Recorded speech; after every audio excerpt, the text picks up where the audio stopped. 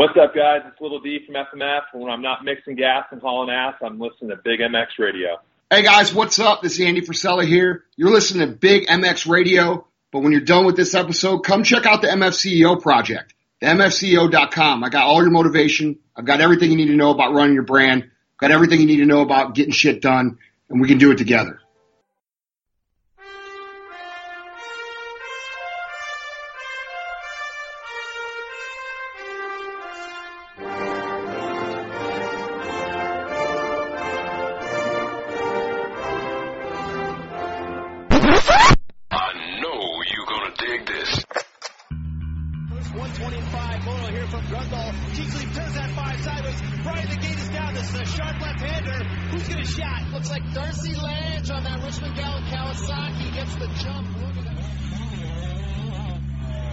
That's where it all started. Big MX Radio, brought to you by Fly Racing USA, is on the air. Fueled by passion, focused on motocross. W Wheels USA, Moto Ice Wrap, and Maxima USA make it possible to bring you the news, the interviews, and the point of views inside the sport of motocross. The gate's about to drop on Big MX Radio. Welcome to the Big MX Radio podcast show brought to you by FMF and The Fast House. I am your host, Brad Gebhart. With us on the line, he is a repeat offender. We've had him on before. He is an integral part of Seat Concepts, goes by the name of Scott Dennison. Scott, how's it going? Oh, really good. How are you? Hey, not doing too bad, my friend. I might not be in Southern California running errands for the company I work for, but I'm able to talk about dirt bikes. That puts a smile on my face, and of course, every time that I get to shoot the shit with you, that's always a plus as well. Yeah. Well, you're not missing anything in SoCal today. It is well over 100 degrees for like the 60th straight day, and Nice. I'm miserable. So California has two seasons, hot and okay. And, most of the time it's okay. Right now it's hot. When I come down there in January, like that's your guys' winter, I guess it's ours as well, but your version of winter is a whole lot more enjoyable than my version of winter. So I do love to come down, and you've been so kind to kind of show me around down there a little bit, kind of tag along with Seat Concepts, delivering some very special seat covers, and even hooking me up with a very special seat cover from my good friend Brandon Beaver about 2 years ago when they did that military theme at San Diego. You guys had some really cool seat covers with the Rocky Mountain RM, ATV, KTM, WPS team. I don't know how many letters they can keep in that team name, but that's who you guys work with. That's how I guess your most notable team that you guys work with. Yeah, that would be the biggest on the moto side, at least, for us, for Supercross. You know, we also sponsored the Tylube Honda Buddy Brooks Racing team. Right. Those guys have been awesome for both actually Arena Cross this year and Supercross. We had them just for Supercross last year, and then this year we were able to get both, which unfortunately also the last year of Arena Cross, which definitely sucks. But very cool to be involved with those guys. And then a handful of really cool privateers as well, which is really fun. But the Rocky Mountain KTM guys actually where I just was dropping off a specialty cover for a project they're working on that you're going to see in Transworld Motocross Magazine here in one of the next few issues. I like it. So it should be pretty cool there as well. So they actually had us dig out, I can't reveal too much, but what I will say is we had to go to the back of the warehouse where we keep our fabric samples and dig out 92 KTM Seafoam green. So it'll be really neat to see what they end up doing with that bike. I've only seen the cover, so I'm thinking. I think I know where what era that look is going into. Thinking maybe a Mike Fisher 2000 or 1992 replica site type of thing. I know that's close to heart for a guy like Davey Coombs, who I believe rode KTMs in the late 80s, early 90s. God bless anyone who was riding a KTM back then. Unless you were riding the GPs, those things were absolute piles of shit. I think Mike Healy was about the only guy that could Healy as well. Fast. Yeah, Mike Healy. I think Bobby Moore as well, if I'm not mistaken. Yeah, maybe for a little bit, and then Fisher, and then the other one that was maybe a little later Parker. Though was Cliff Palmer. Cliff Palmer, yeah. Trappist rode them in the later 90s, 95 roughly. But very cool. The Seafoam Green, looking forward to that. But before we kind of get into the nuts and bolts of what makes Seat Concepts such an aspiring brand when it comes to building the most premium place to sit on your motorcycle, let's talk a little bit about Scott Dennison. Let's get the background story a little bit. I know we've already done one podcast where we kind of dove into that a little bit, but rather than having people dive like maybe 150 podcasts back in the archives, let's get a little bit of a Cole's notes on who the heck Scott Dennison is and why he knows so much about motocross. Well, grew up in my dad, a little bit before I was born, actually purchased a Honda Husqvarna dealership, and so I was born into the bike shop. And later, my dad sold the Honda shop and went on to start Moose Racing, who's now today a big gear brand. Yes. And then he's been out of that for a while and has gone on to do other things in the industry.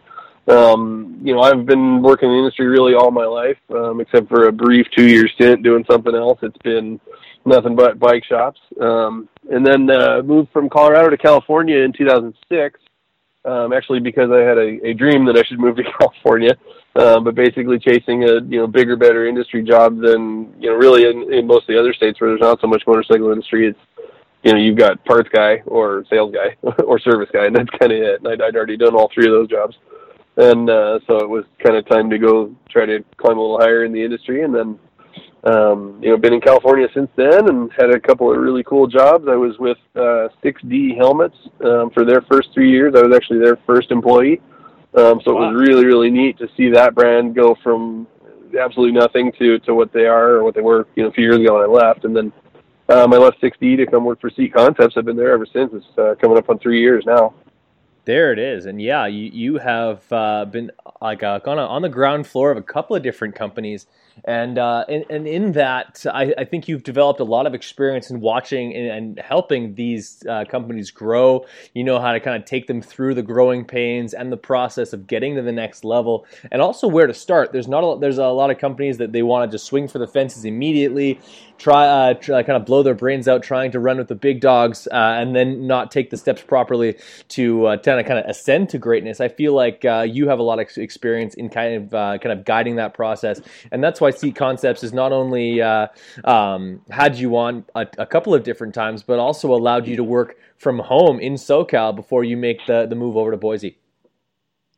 Yeah. Seat Concepts moved almost exactly a year ago, actually, up from California to Idaho, and I wasn't prepared to make that transition at the time. My wife and I were expecting a baby, and obviously had a house to sell and all that. So they have allowed me to kind of partially work from home and then commute. I've been doing basically 2 weeks in Idaho, 1 week in California since about January, which is an exhausting amount of travel. And then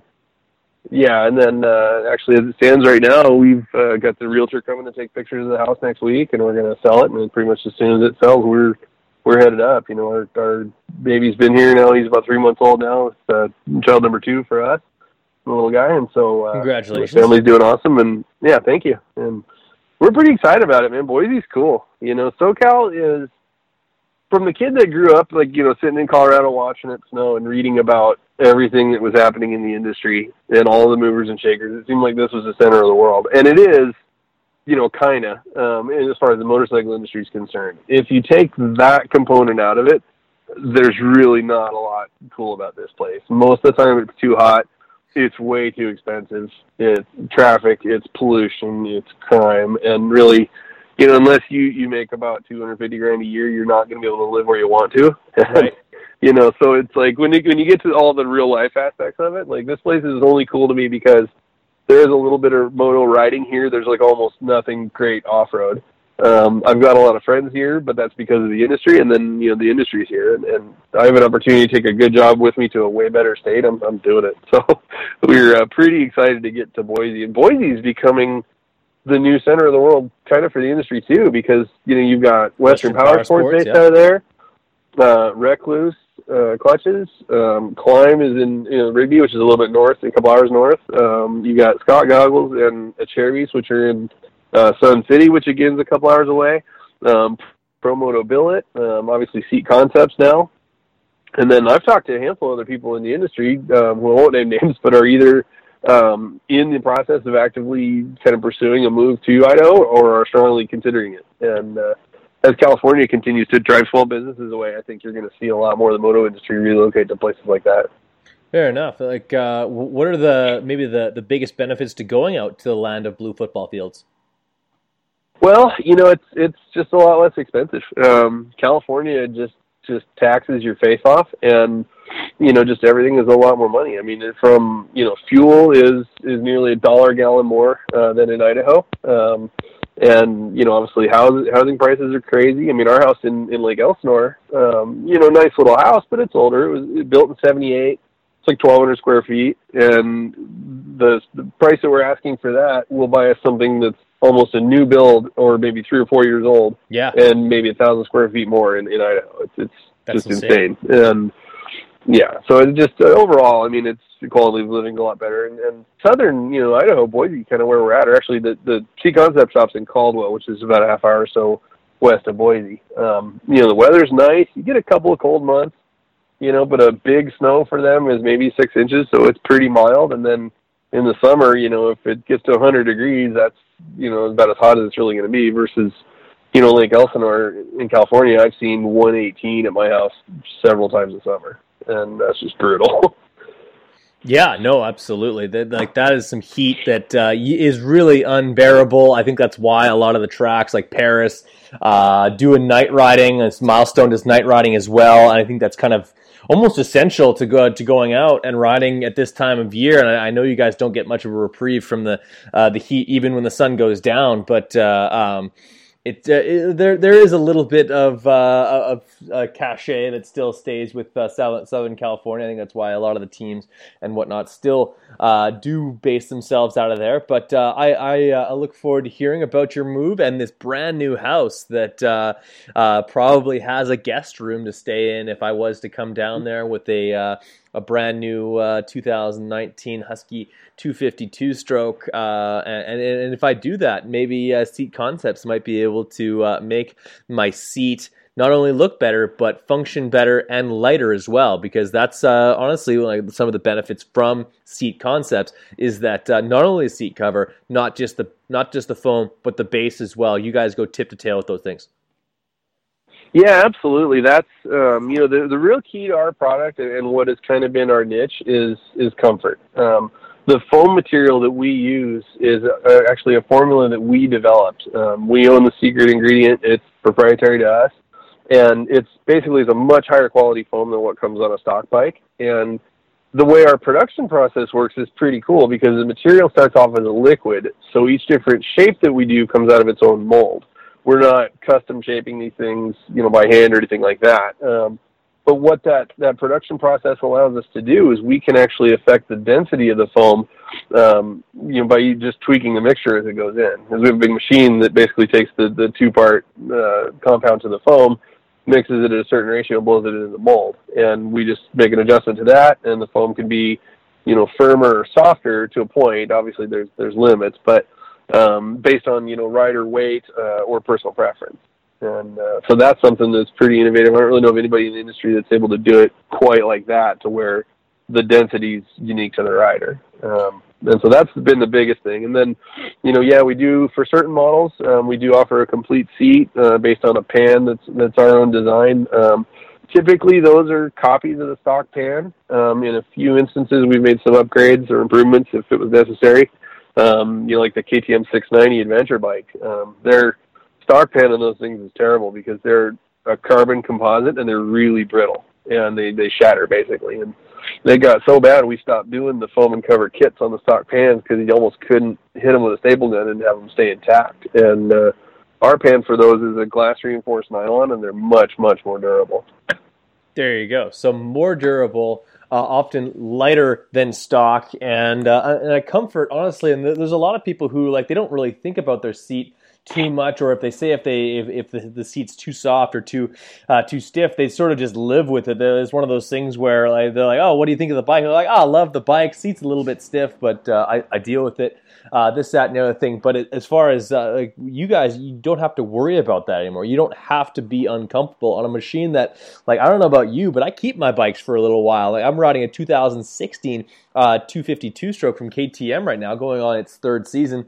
So you only have 3 years. The seat's not comfortable. That's not realistic. Yeah, and that was, something that a lot of people, like you said, don't question. I mean, I was one of those people up until right when I started for the company, and I would go for a long trail ride or something, and I would just kind of accept that, yeah, of course my butt hurts. I just did a long ride. And then once I got on stuff that was a better quality, I realized it didn't have to be like that. And one of the things actually that's interesting with the KTMs too is it's actually kind of counterintuitive, because a lot of guys will tell you their seat's too firm, and I was one of these guys. What they don't realize is going on is they're actually blowing through the travel on the foam, and they're able to feel the pan, and they're interpreting that as too firm. So actually putting them on a firmer foam will result in more comfort, because it gets them up off that pan and they're into the travel on the foam. And so it doesn't always go the way you think. A lot of guys will think, softer equals more comfortable. Not always true. You definitely need a certain amount of support, and that's where the development and the R&D that we put into them, which is considerable, really pays off for us, is being able to kind of learn things like that and make those tweaks to a stock bike. For sure. And then I got to ask, like, how long has Seat Concepts really been doing this research development? Because it's not something that happens overnight. You guys must have been at it for quite some time.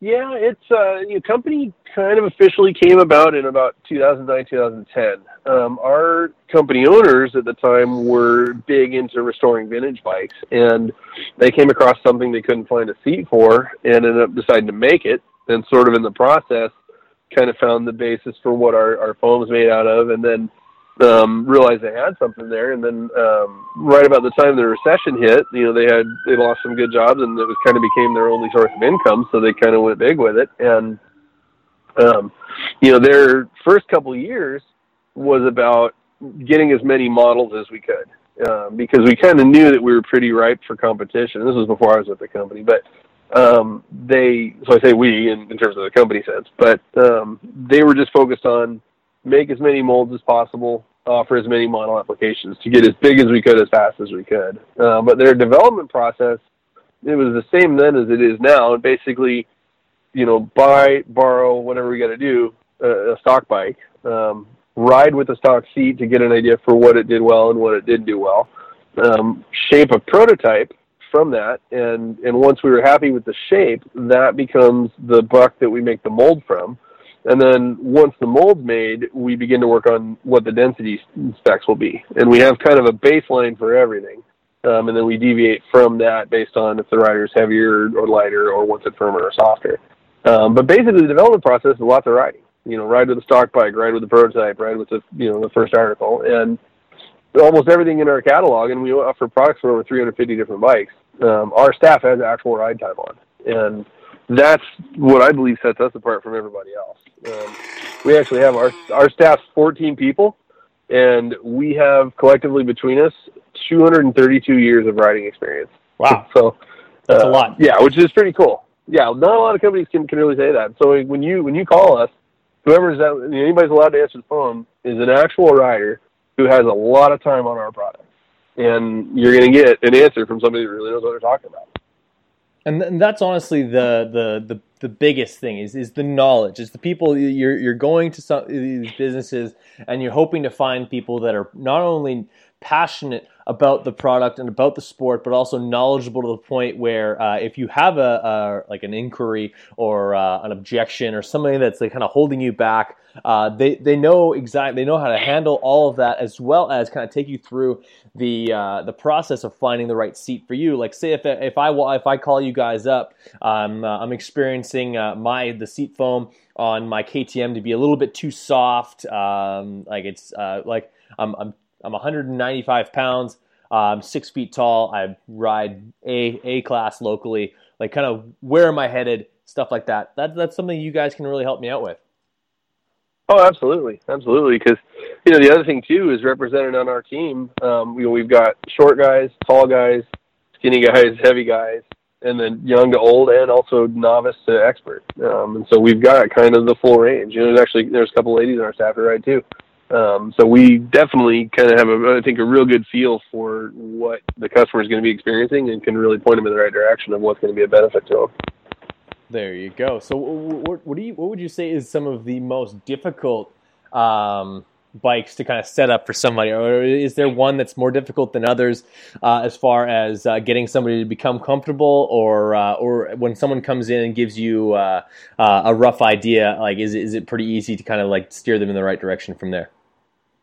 Well, just overall, what is a bit of an engineering challenge for us is kind of the direction that a lot of modern bikes are going, and it's mostly KTM and Husky, in that the seats are really minimal. Foam thickness, you have to think of like suspension travel. You always want more of it.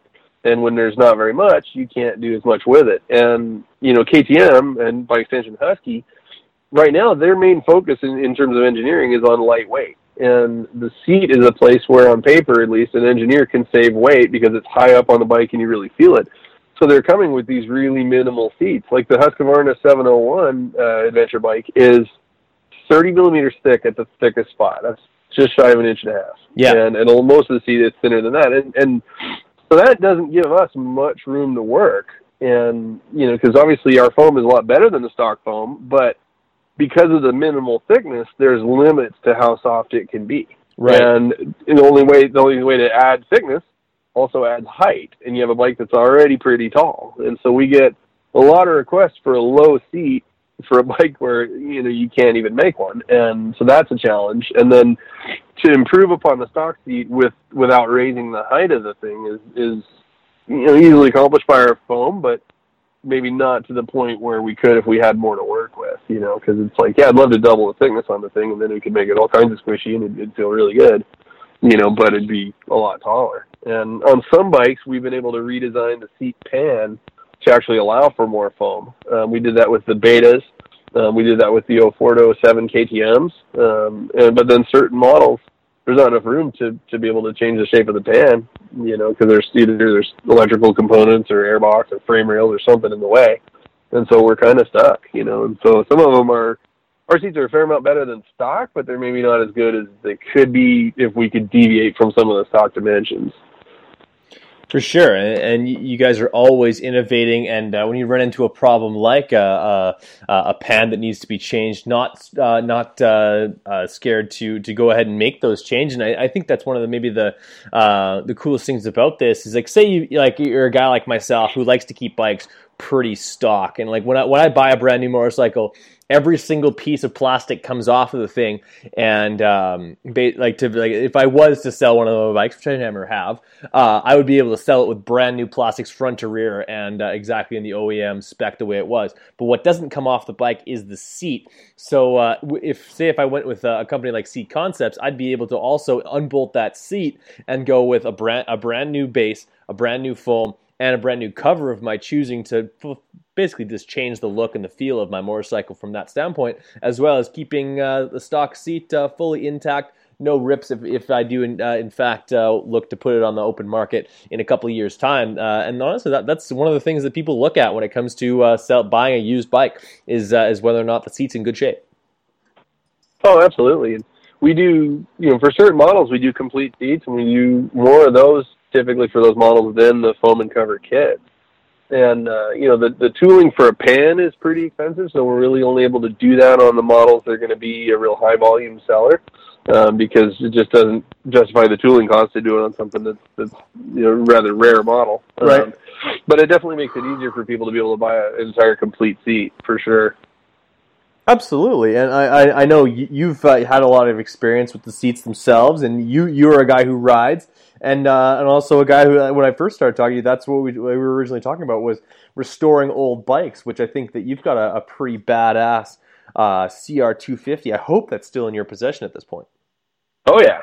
No, I've finished that thing. Obviously when we talked before, and been riding it ever since, and the thing's awesome. I love that bike, and I'm actually getting really close to starting my next build for myself personally, which will be a CRE 250, which basically starts out as a steel frame, so like 93 to 96 right. CR 250, but is all set up for off-road.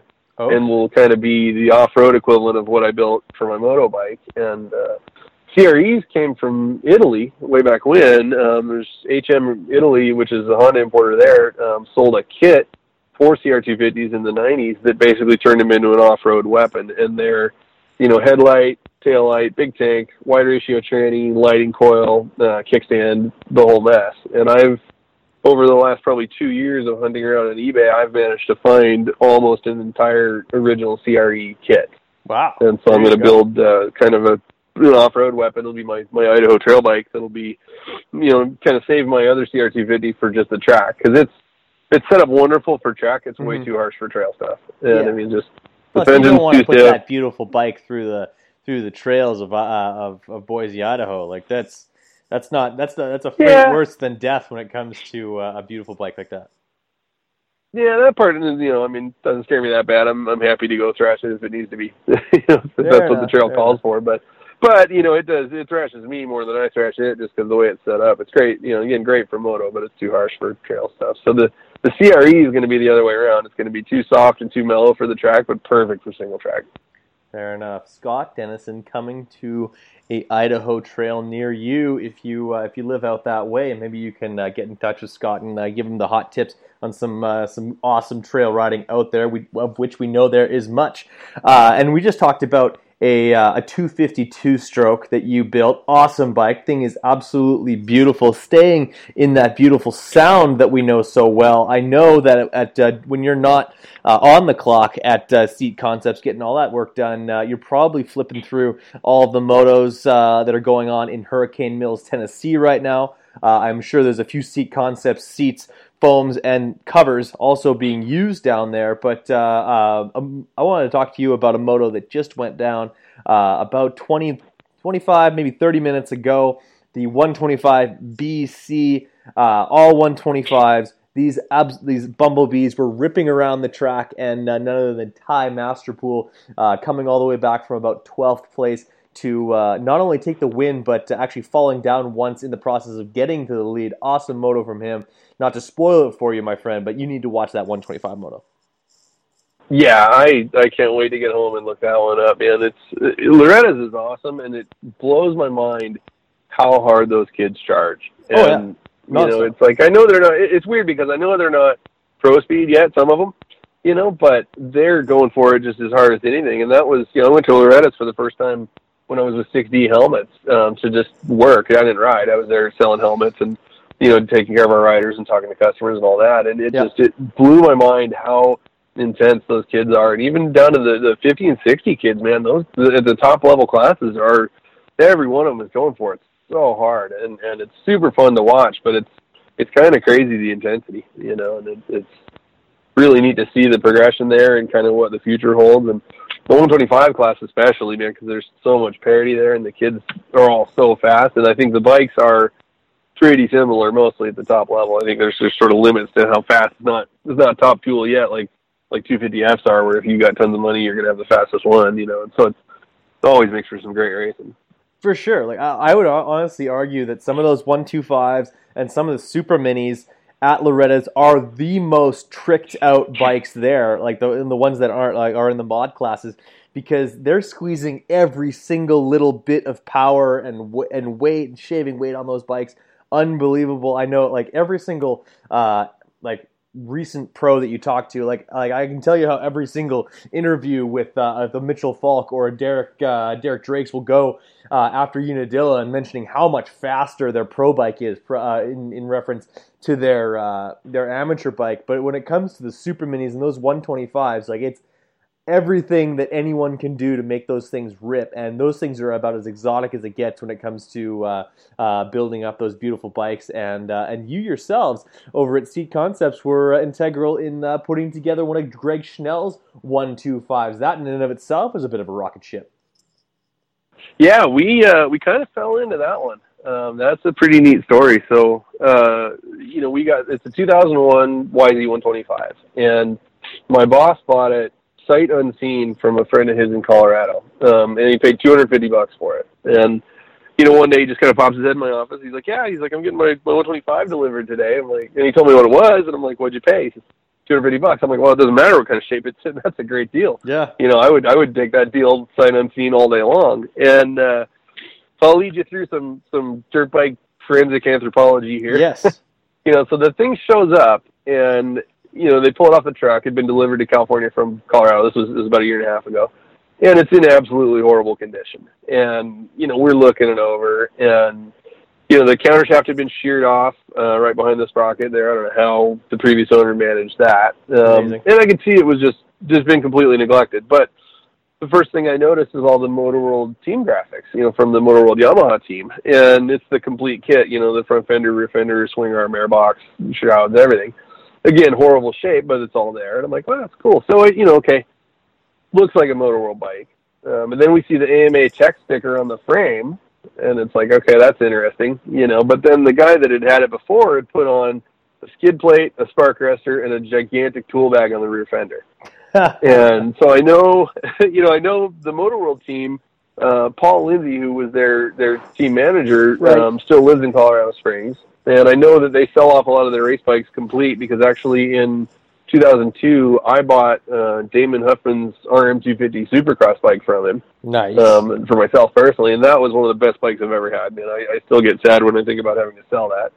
So I know the team sold off complete team bikes, so I started to look at this 125, and I'm like, it's got all the stuff, and it's got the 909, FMF 909, perch, grips, lever, even though like the levers were bent around in a circle, the grips were worn through, the whole thing is just haggard. So basically what I think happened here is the team sold it to Trail Guy just ran it into the ground, and he never even worked on it, never looked at it. It's a race bike and it's a 125, and I'll just beat on it until it says no more. Yeah, basically. And so we pop the clutch cover off. There's a full Hinson basket, the inner, the outer, the pressure plate, everything. It's sort of, man, this is the real deal. And, the Trail Guy, I guess, had blown it up at some point. So what we did was, he had put a Athena cylinder on it. So we pulled that all apart, and we could see where, the cylinder was completely fresh, but the cases had been ported a little bit. So, this was the real team race bike. So at that point, we made the decision that we want to put it back to the same condition it was in when it was an actual MotorWorld bike. So stripped it all down. Frame and subframe went off to get powder coated. We cut the wheels all apart, set the hubs to W wheels. They did, new spokes, new rims, new nipples, new bearings, sandblasted the hubs. We sent the cylinder and the cases. Sent the cylinder and the cases back to Terry Varner, who was the guy that did the team motors back in the day. We said, hey, port this cylinder the same way you would have done it for the team. FMF helped us out with a pipe and silencer. ZLT was able to perfectly reproduce the MotorWorld graphics, which were One Industries back in the day, but obviously they're no longer available. For many reasons. But yeah, absolutely. But ZLT did an amazing job of reproducing the graphics for us. And then I put the entire thing back together. And so basically, we replaced almost every single bolt on it, every single bearing, had the suspension serviced. And then the seat, which obviously being Seat Concepts, was kind of the crown jewel on there, because we were able to get ZLT to reproduce the vinyl panels from the One Industry seat. And then from that turned out really well. We sewed it together into a replica of the same seat. And for now, that's the full works part. It's not something we can do on a production scale, because for one reason, there's actually licensing agreements that would have to be into place for us to reproduce some of the logos that were on there, namely Yamaha, the MotorWorld Velcone. But also, that's really hard to do without the original seat. I've already had people hit me up for the McGrath RM250, the seat cover for that, which was the Suzuki of Troy, but it's the whole vinyl side panel. I would love to be able to do those. I need somebody to send me a real one first so we can copy it. So that's, okay. That's going to be, I would love to do that someday, but at this point, until I get my hands on an original, it's kind of not possible to get the thing to line up and really look right. Right. And also, so you're saying is you could possibly do if I was doing a pro circuit build, which I might be doing, you guys might be able to do something similar for me off the record? We can talk about it. All right. Well, I mean, it's not impossible. It's very difficult, but it's not impossible. Okay. But again, the licensing agreements are the big one. I don't want to go knocking off somebody's logo and get in all kinds of trouble and have to deal with that. So that would not be good. Okay. But yeah, I'd love to get to the point where that's something we could do more of, but it's tough right now. Yep. Anyway. So this bike, it's coming together, and the crown jewel is this beautiful seat cover. Keep going. Yeah, so it's together now, and actually one of our employees raced it. There's actually a kid named Riley Dickinson that works in our foam department. Raced it at Washougal last weekend and just missed qualifying for the 125 All-Star race. He had a bit of an issue with somebody else in the first corner, went from dead last to one spot out of where he needed to be to get into the Saturday thing. So he's coming back for redemption at the actual Dream Race here in a few weeks, so it'll be cool. But the thing runs amazing because it's, in addition to looking exactly like it did as a team bike, it functions exactly like it did. You know, we had the same guy do the motor. Suspension's probably not exactly the same, but it's good enough. And, you know, I built it to be a rider. And the thing is, in absolutely the kind of condition it would need to be to basically go back in time 18 years and make a Supercross main event. So with the right guy on it, it's fully capable of that kind of speed. And the thing really runs good. It looks like a rocket ship. It sounds good. It's a great looking motorcycle, and looking forward to hearing more about that thing, or it's more about Riley going up there and getting into the motos. I think that it is so indicative in the spending habits and the attitudes of the motocross community when they barely have enough guys to turn people away in the 250 and the 450 classes. Like there's maybe like how many guys are getting turned away from the motos in outdoors right now? Like 5, 6? Yeah, not total? very many. Yeah, eight maybe. Yeah, it's maybe. And a few of those guys end up getting into the motos anyway because they've been letting guys kind of come in as an alternate or if someone doesn't make the first moto or the second moto, they'll still fill the gate with guys that weren't in the qualifying positions. But they're turning all kinds of people away for these 125 races. Having to have qualifiers. Yeah. People are building these bikes, making them sound and look awesome. And I will go on record as saying that I was racing two-strokes back in 2013 when it wasn't cool to do so. Right? Well, you know, we talked about this 2 years ago when I was on for the CR250 build. But it in my opinion has been no progress since then. But the industry needs to get it together. And I don't mean the industry is in the aftermarket. I mean the people who control the racing at the top levels. Because we have cut off the affordable entry to our sport in terms of motocross. You know, a 250F is a $10,000 toy. And, you know, honestly, because and this 125 we just built is a perfect example. My CR250 is a perfect example. You can have the nicest two-stroke ever. I mean, there's a couple of bikes that, you know, in their day would have been good enough for the absolute best riders, and I'm in my CR250 just shy of $4,000, and this 125 is probably about a $3,000 project. You know, for really pennies compared to a 250F, you can have the nicest two-stroke ever. You could have three of the nicest two-strokes ever to have one stock 250F. Well, the new Ken Roxon replica CRF 450, $11,400 in US, I think is what it retails for, and like I would love to own one. That's realistically only going to happen if I hit Powerball at this point. You know, I mean, that's just well north of what I'm able to spend. Meanwhile, you know, I can go build a 252 stroke that's as badass as anything ever was. Yeah, and still has more power than you're willing to hold on long into a corner anyway. Well, yeah, that's, you know, for amateur nobody me, you know, that thing is all the bike I'll ever need. And like, yeah, I'm probably faster on a 450, you know, because I'm not in perfect shape and I'm lazy a little bit. And you're never in the wrong gear on a 450. Like that's the biggest thing for me. You make a mistake on a 252 stroke. There's a half second. There's this, that, and the other thing. Lap times might be different on 450F. But for me, I'm still coasting into corners just as bad on a 450 as I am on a 125 or 250F, 252 stroke. Oh, absolutely, absolutely. But what scares me about it is, you know, if you've got a kid who's sitting at home, say, you know, he's from a family that doesn't ride, he sees motocross and he thinks it's cool. his dad starts to look into what it's going to take, and he's like, we can't afford this. I mean, a new 250F's, $8,000-9,000, and then I've got to do what to it to make it competitive? And then when it breaks, it's how much? Yeah. Versus a 125. That same dad can go in Craigslist. He can find a used 125 for less than $2,000. It's rideable. It's not perfect, but it's rideable. He can do some little things to it for not a lot of money, and he doesn't need crazy mechanical talent. No. And then the kids at their races. And, at the top level of our sport, we need to be showcasing, there should be a 125 class. Like more, I mean, the all-star class, okay, it kind of counts, but it gets zero TV time. Some of the magazines kind of pay attention to it. Some of the online websites kind of pay attention to it, but you got to dig to find any video footage of the thing, or even results. You can find helmet cam stuff shot by Kyle, what's his name there? Kyle from Racer X.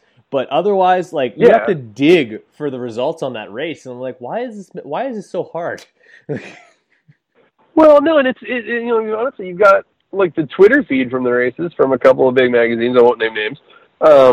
Is usually your best source for live results if it's not live on TV right that second, and they don't even tweet about the 125 race. No, and it's some of the best racing out there. It's like, guys, we got to start paying attention to this, and because that's the way things are going. I mean, if you look, you just have to play around on Instagram for 5 minutes. You see all the guys that are building these amazing two-strokes. Matt Weller, for one, that guy builds things that are just these museum bikes, you know. And then sells them immediately. And I'm like, what are you doing? Oh, I don't know how he can part with those things. He's selling his Reynard 125. That's the sexiest thing I've ever seen. I wish I could buy it. Yeah, I know. If I was about to try to buy a house, I would be calling him up, But, yeah, and he's doing that for... I'm sure he's spending a fair amount for what it is, but it's like he's nowhere close to the new 450, and it's just it's crazy. And we as a sport need to figure out how to bring an affordable level back into it in some way. And we can still have our crazy 250Fs and 450s, and people want to spend all the money, but we need to have a way to get people into our sport for a reasonable price, because that's the only way we're going to grow our rider base. And what's going to happen is the current crop of guys is going to kind of age out, and in a handful, maybe another couple of decades, there's going to be a noticeable drop-off as the vets who are really the biggest group right now that's spending money kind of drop off. Because you're kind of seeing it, and this ties back to what Seat Contest is seeing in terms of how much dual sport stuff that we do. Because our biggest customer base are probably the 30-something dual sport guys, and I think these are the kids who maybe would have gotten into motocross in the mid-2000s when 250F started coming around. And at the time, it wasn't really in reach for them, and so they didn't. And now that they're in their 30s, they have decent jobs, they're coming back to riding, and they're kind of going towards dual sport rather than racing. And that's what's driving that resurgence there, and that's maybe where you see them getting into it. But I think, if we can bring an affordable level back into it, it brings in that young crowd again, and you see the entries at the races turn back up. And my proof for all this is to look at off-road. Look at GNCC is hugely popular. Mm-hmm. Thousands of entries. And most of them are two-stroke amateur guys. Yeah. The J-Day series on the East Coast, I've not been to one of those personally. We hear nothing but good things about it.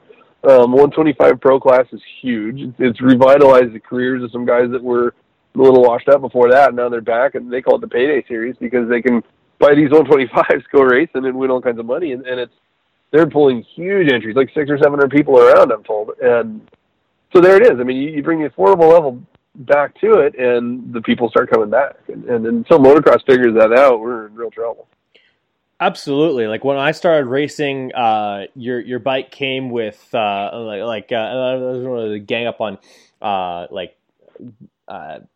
Husqvarna or KTM in this sense, but like when you have a brand new bike, it came with really shitty grips, steel bars. A lot of times the foot pegs weren't awesome. That didn't come with an O-ring chain. Came with a steel sprocket. Most bikes still come with a steel sprocket, but for the most part, like you were gonna buy a bike for about maybe $5,000. I think my 125 in 04 was $5,200, and then it was up to you to like kind of like put some decent bars on it, put some decent grips on it, do like put a decent exhaust system on it, which I guess you still have to do, even though most headers on 4x4 strokes are still pretty good. Or right now, still pretty good. But back then, like it wasn't that big of an ask. Like, and the way minimum wage was, like you didn't have to work nearly as many hours at like an entry level job to actually afford one of these bikes. Now, like if you don't have a decent paying job making you $60,000-$70,000 a year, close to, you can't genuinely consider getting a motocross bike and just buying it outright. And everyone's like, oh, you can finance things. I'm like, to me, you don't finance your toys. You don't finance a motocross bike and making payments on. I know guys that are still making payments on dirt bikes they don't even own anymore because they've been paying for it. Eventually, the thing's a piece of shit and they fucking sell it, and they just like they can't. They got to get rid of it. But every month they pay another $280 for their dirt bike they don't own anymore. And that to me is not owning a dirt bike. You want to go out there and get yourself something that you actually own, and you don't finance your toys. And I think it would be a huge benefit if manufacturers took a strong look at the two strokes. And honestly, I called it during my most recent post on Instagram, the best moto in 2018. Period. I don't care what Supercross, one outdoor national, doesn't matter. The best moto of 2018 just went down in the 125 BC class at Loretta's, and each one of those bikes is you could probably build that bike from the ground up for under $10,000, and those things are horny. Oh, for sure. And it's for me, it's the family aspect, because I was fresh out of high school in 2001. Excuse me. Working at a dealership selling bikes. I was at Fay Myers Motorcycle World in Colorado. Working in the sales department, and I saw so many sales. I made them personally, and the other sales guys I worked with, to families where it was a 2 or 3 unit deal where dad gets a bike instead of the kids. And now you kind of don't see that as much. It's way bigger deal for a family to decide to get into the sport, because back then it was, CR250s, $58.99 retail. 125 was like $49.99 retail, and a lot of the time we had a pretty decent selection of used stuff too. And try to go do that same deal at your dealership now. It's like CRF 450, $11,499, CRF 250F, $10,999. It's just you're deeper than what the family truck is before you even get everybody geared up, and it was just it's really tough on our sport to make the entry level that high of a bar. Oh, for sure. Like all those commercials from the mid '90s where it was like Honda, I want to ride. That was literally mother, dad, brother, sister, and 2 other kids, all with dirt bikes riding on the trails. Every single one of them on brand new bikes. You look at that same scenario now. Like if it had to be a CRF 150, a 450 for dad, and a 250F for mom, and another 150 for your daughter, you're talking $20,000, or probably almost $30,000 of the dirt bikes right there. Yeah, well, and that's where at least Yamaha and KTM get it right with 50s, 60s, 85s, 125s, 250s. Yeah. But the retail price is pushing it on those too. I mean? Yeah. They're keeping it as minimal as they can. With not a lot of updates. Which to me, I don't think those bikes really need huge upgrades every year. They're pretty darn good where they're at anyway. But with Honda and Kawasaki and Suzuki not want to play that game anymore. It's tough, and with the media and the pro racers kind of pushing that to be competitive, you have to have the latest and greatest 250F. I think I don't know. It just makes it hard for our sport to grow. And it's kind of scary to see. Oh, totally agree. It definitely kind of holds people back. That barrier to entry, which used to be very minimal, is now looks like a mountain when it comes to if you want to get current and buy a brand new bike. And a lot of those people are like, oh, you just don't buy a brand new bike right off the hop. I'm like, well, the reality is that 15 years ago you could get in at the ground level with a brand new motorcycle, and now that doesn't seem to be the case unless you got deep pockets. And I, for one, probably I'm not in the market for a 5-year, 6-year, 10-year-old 4-stroke by any means. I'm not looking at a 2005 RMZ 450 and thinking, yeah, this is going to be a sick bike. They're not nearly you're not bike for your dollar, and for the most part, people still want $2,000-$3,000 for those things. So you're not getting a great deal on them either. So I'd have no choice but to go with a tired 2-stroke, and then your chain sprockets tires and grips away from having a pretty potent machine, as long as you know what you're doing behind the controls. Oh, yeah. Well, you and couldn't pay everyone me likes to to take look a at your bike, Craigslist. too. Yeah, there's that. And it's fun, too. I mean, Yep. It's really cool to hunt parts on Craigslist and eBay and try to find stuff. But honestly, you couldn't pay me to take a Craigslist 250F, because to me, that's a $3,000 time bomb. Oh, if for it sure. runs right now, probably won't for much longer. And when it goes, it's going to be bad. No, you got a crankshaft It will held go. together with bubble gum, and the guy's like, "Oh yeah, it Yeah. runs great, no problems." And then all of a sudden, you realize that the valves aren't seated properly, this, that, and the other thing, and you have 2 weeks later, you have a 245-pound lawn ornament that you can't sell yourself. And then if a four-stroke breaks, there's so many moving parts in a four-stroke, and I know you can replace all these things. And if you do it the right way, you can bring it back to its original luster. But you're not even talking about the same ballpark as far as repair costs. You blow up a two-stroke, at worst, you're putting a new cylinder on it. At worst. Yeah. On a really, really bad day. Yeah. Maybe split the cases. Yeah, if you get some junk at the bottom end. But a four-stroke, meanwhile, it's you got to be a pretty savvy mechanic to be able to fix that too. A two-stroke top end, it's a one-beer project. Yeah, exactly. You buy a six-pack and you got shit left over for the next time you blow it up again.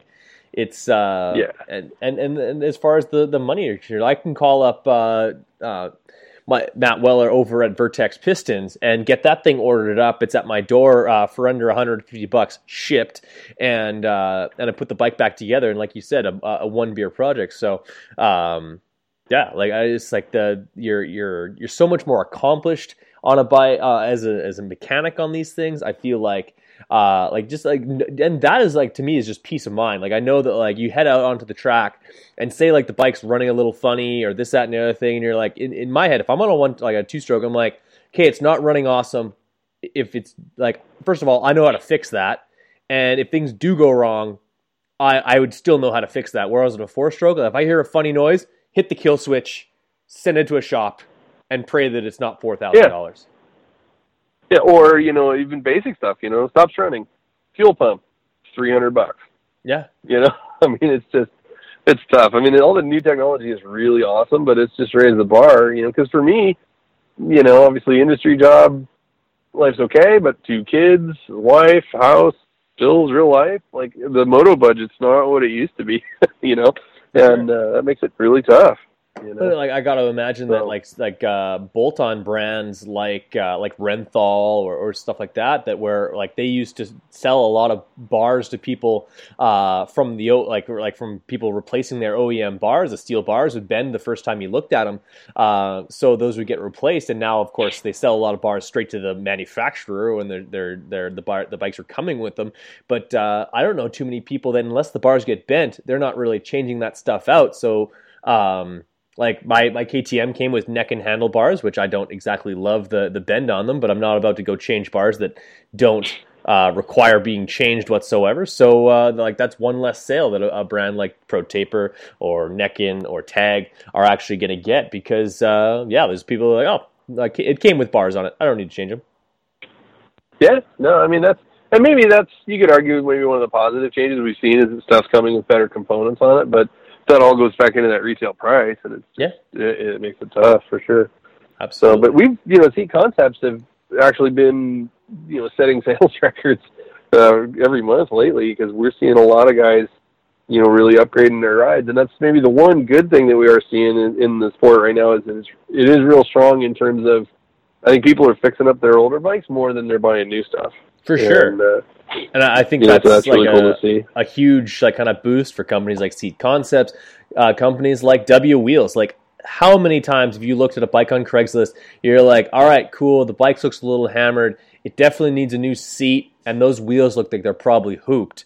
So you call up Scott Dennison over at Seat Concepts, you get a brand new seat cover and maybe foam if the bike's not too out of date, and then you call up my good friend Mr. Anderson, John Anderson over at W Wheels. Hey, John, I can't afford brand new wheels for this thing, but I got some hubs. I want to make them look sweet with a Cerakote coating on there, spokes, nipples, and hoops for the thing. Maybe call up Rob Fox over at Dunlop Tires and get yourself all suited up and ready to rip as far as getting a brand new two-stroke. And like honestly, for the seat and the wheels all put together and back to your door, you're probably still talking about something that's less than $1,500. Yeah, and they're going to be solid and trustworthy, and look good. So. And mix in worked out well with stuff like that. You can people always talking to me like, oh, like how can you afford to put VP racing fuel in your bike? I'm like, well, you take the $4,000 that you spent on your $4,000 more on your four-stroke that you spent than I did, and if you how much race fuel could you buy with $4,000? Could you probably exactly? Could you just throw that straight in your bike every single weekend? Because I can, like. Absolutely. You know what I mean? I choose to go with VP because it runs cleaner, smells awesome, and I think the bike just runs better, honestly. And you can quote Kyle Moose on that for sure, because that guy knows about his fueling. I have to call him up and do maybe one of these. That would be awesome. But Scott, it's always a pleasure to have you on the show. Where can people find out more information on Seat Concepts? As you are probably I talked to you through your lunch hour, and then probably a little bit longer after that. At some point, you probably need to get something to eat, and I'm sure you have a few more errands to run. No problem. Throughout the rest of this afternoon. A little more run around to do, but. Always got plenty of stuff, and we've been real busy lately, which is cool. But website seatconcepts.com. Okay. All the usual places on social media at Seat Concepts. Our sister company QuadTech for your four-wheel guys out there. We do the same kind of thing, foams and covers for quads. Yep. And then we've got a new kind of our third brand under the same roof, which is DSA Concepts Dual Sport Adventure, and you're going to see. In the near future here, some very cool products popping up under the DSA brand, which is going to be same kind of dual sport oriented stuff, but other than seats. So we've got some neat things in the works there too. So maybe come back on after we get some of that stuff rolling. We can talk about that too. So. Yes, sir. You will be a repeat offender, and we won't go as many shows before talking to you again. Scott Dennison here on the Big MX Radio Podcast Show, brought to you by FMF. Same company that supported Seat Concepts in their awesome Moto World Yamaha 125 build, and of course Fast House, which is the best looking gear brand in the world, best performing jerseys. They feel like silk, they look awesome, and if you can buy probably two pairs of the pants, five jerseys, now you got 10 sets of gear because you can mix and match. It's awesome. Do that with Fast House, and check out to seatconcepts.com. Tons of products on there. There's an about page. You can kind of get some news about some tech info, as well as their testimonials, frequently asked questions, where you can find them, and of course all the brands that they work with, including Can-Am, Ducati, GasGas, and Aprilia, Alta, you name it. All those brands are available over at Seat Concepts. Do it now. Scott, it's been a pleasure. Don't hang up just yet for podcast sake. We'll cut it off right around there. Thank you.